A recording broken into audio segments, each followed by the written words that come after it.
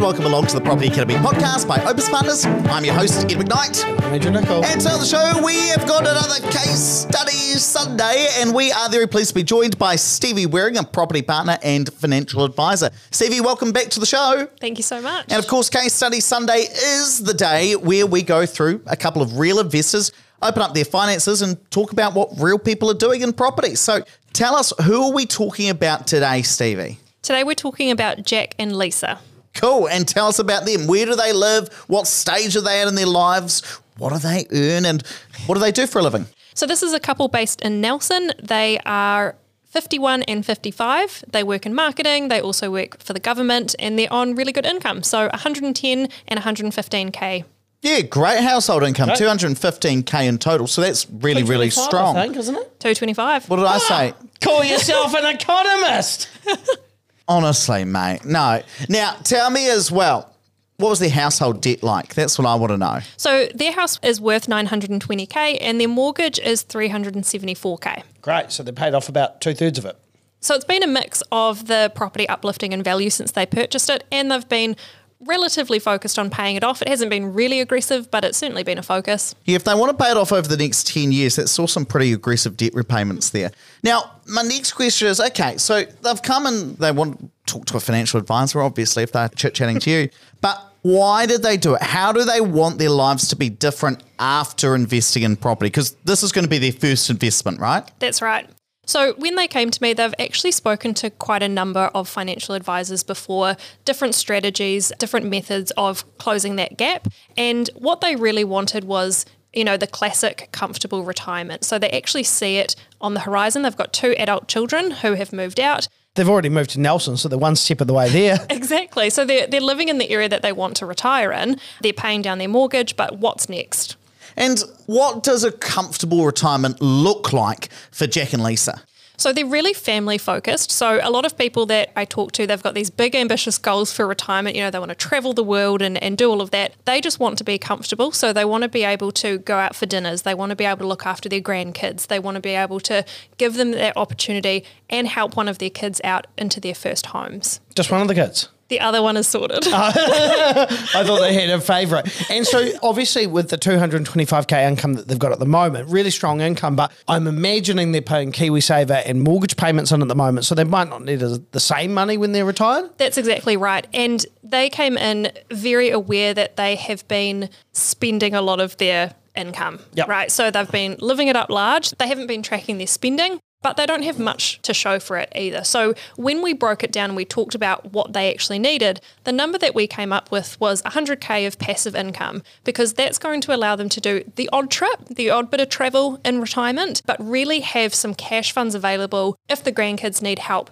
in their schooling or anything like that. That was a big focus for them. Okay, so when we're talking about 100K in passive income, I always think of the golden goose, but are we going to use the golden goose or are we going to use the nest egg strategy? They were very, very set on the golden goose strategy after listening to the podcast. Right. And pop quiz for you, Stevie. Explain the golden goose to us for any new listeners of the show. So the golden goose is where we build up our assets to a high enough level that we can eventually live off it. So we're assuming that if we have, you know, in this case, $2.5 million, if we're getting a 4% net yield off that, that will provide us 100K per year. And of course, a lot of people wonder, well, how are you going to do that if you've got mortgages to pay and you're always on interest only? Well, the trick is with the golden goose is you buy more assets than you need and then you sell some of them when you get to that stage where you want to live on your assets. Yeah, but key thing is we're living off the rental income, right? And so it goes on forever as long as you hold those assets. Okay, so you've given the game away. We know how much they need to build up. $2.5 million of assets in today's money, and that's net assets. So what all of your assets are worth, excluding your own home, minus the debt you have on those. So how on track were they going to be if they were just doing what they're currently doing? So talk to us about what they were currently doing to get there. So currently they're putting money into their KiwiSavers, and the only other asset that we took into account was half of the superannuation. So He is going to be 65 in 10 years' time, so we're relatively confident that he's going to get superannuation, but we don't want to rely on it being exactly the same as it is today, especially because she's a few years younger. So we actually took into account half of that. So KiwiSavers, half the super, they're 30% of the way there. The other reason I like that you've taken only one person's superannuation when we're talking about a passive income, and this comes back to the age gap episode we did not so long ago, is that if you're at a couple and you're getting two superannuations, when one of you pops off, well, then that income goes down. But if you're only taking into account one superannuation, well, then if it is there, and as you've assumed it is, then once one of the partners decides to reach heaven's pearly gates, that 100K, well, I always say that. I know, it's just it's still weird. It's not weird. I'm a very normal person. Decides to. It's not like they're sitting there one day. Laws have changed, Andrew. I've had enough of this, Nelson. There's nothing else to do. His name's not Nelson, it's Jack. So once one partner decides to reach heaven's pearly gates, that 100K of passive income is preserved. And okay, the goal's $2.5 million. How close were they? So they were on track for $750,000. Great. So the gap is about 1.75 mil is what they'd need to build in 10 years? So we talked a lot about this, especially because we've got a slight age gap as well. And there's always a compromise, which I talk to my investors about, which is how many assets do you want, or how big a passive income do you want, and how much time do we have? Because the more time we have, the less we have to do. And so what we decided is actually we want to set this to 15 years to get that slightly higher income. So Jack is in a role where he can continue that. It's not a physically laborious role, and he was very happy to do so, happy to continue to work after 65. Well, if he works for the government, it wouldn't be a laborious role, would it? I think one of the really important things that Stevie's pointed out here as well, because the longer you can hold your assets, the more valuable they become and the more equity you've got. So sometimes the golden goose strategy is quite challenging for people who are closer to retirement. Yep. So if you can push that retirement age past 65, and it doesn't necessarily mean you have to retire later than 65, you just have to know that your plan for the properties lasts longer than that. So for example, just to put that into context, you might say, okay, well, for the first 5 years of retirement, 65 to 70, I'm going to fund that myself. And then from 70 onwards, I need my property portfolio. Then you get an extra 5 years worth of capital growth. So effectively what we're talking about is you might live off your KiwiSaver for the first 5 years, but then in your property plan, you don't include KiwiSaver within that because you're going to use that. So that's some of the things that you can do to make the modelling work. Okay, so they've got a pretty ambitious goal, 1.75 mil of assets, net assets in today's money, quite a lot in 15 years. How many properties are you going to need?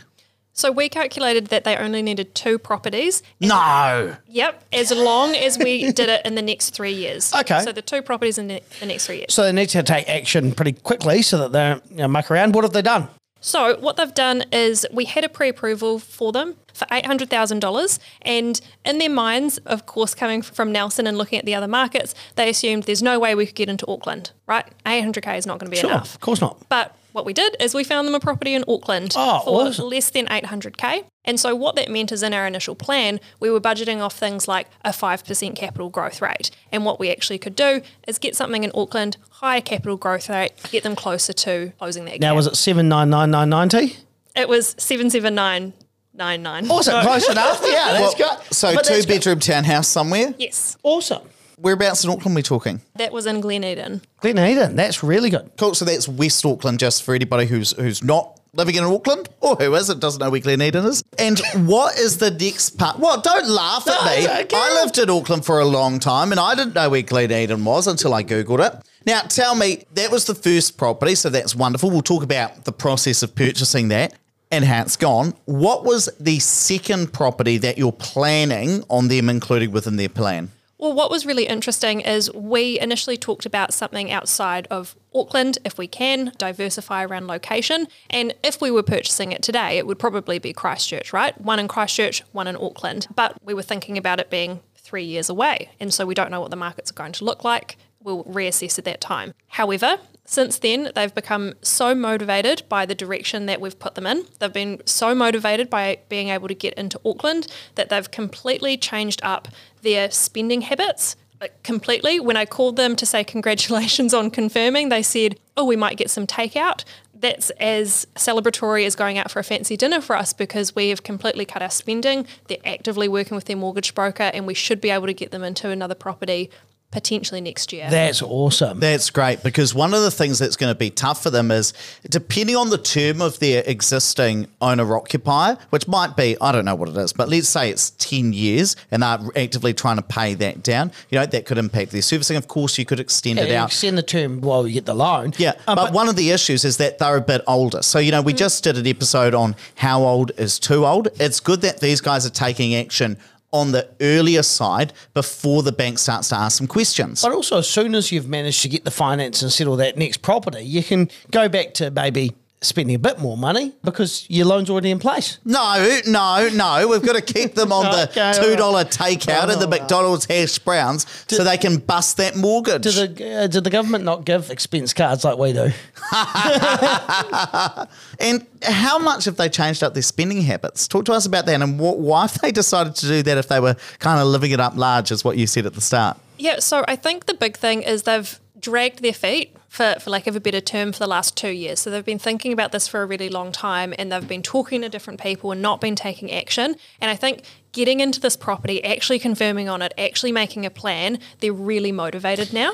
And the other thing is, when you don't have something to commit to, it's really easy to spend your money. But once you've got something that's actually locked in, you're far more likely to make that sacrifice because it's just pie in the sky before that. Exactly right. So you'd mentioned that these guys had talked to a couple of financial advisors. And look, I don't want you to just talk yourself up, Stevie, but what I do want to know is what was it about some of the other financial advisors that didn't work for them? Because that's interesting. We don't meet that many people who've gone out and actively sought to get a lot of financial advice. So the biggest difference or the first thing that they brought up in the meeting was, hey, we've spoken to these other people and they've suggested X, Y, Z. They've suggested that we invest in this property, but they can't tell us why. They can't do the numbers. They can't answer our questions around what's happening in that market. They're tiptoeing around it. And what I would say is we're relatively frank about properties and about what's going on in the market. And again, not to talk us up or yourself, Ed, but we do quite a bit of research. No, you can talk me up. But we do quite a bit of research, right? So they wanted someone to say, this is what you need to do. Go and do it right now. This is the research that we've done. And they hadn't come across that. Oh, so it wasn't that they were looking at, say, a budgeting advisor and then they were talking to, say, somebody who was advising them on shares. They were always looking at property. Yes. Okay, interesting. Right, let's wrap it up there, but please don't forget to rate, review and subscribe to the Property Academy podcast. Really does help us get the message out to more people. And hey, if you want to go through that same wealth planning process that Jack and Lisa went through, then your next step is to come in for a portfolio planning session. Hey, really easy way to sign up for that. Flick us a text. Our number's 5522. Text us the word plan and we'll give you a buzz. See if it's the right fit for you.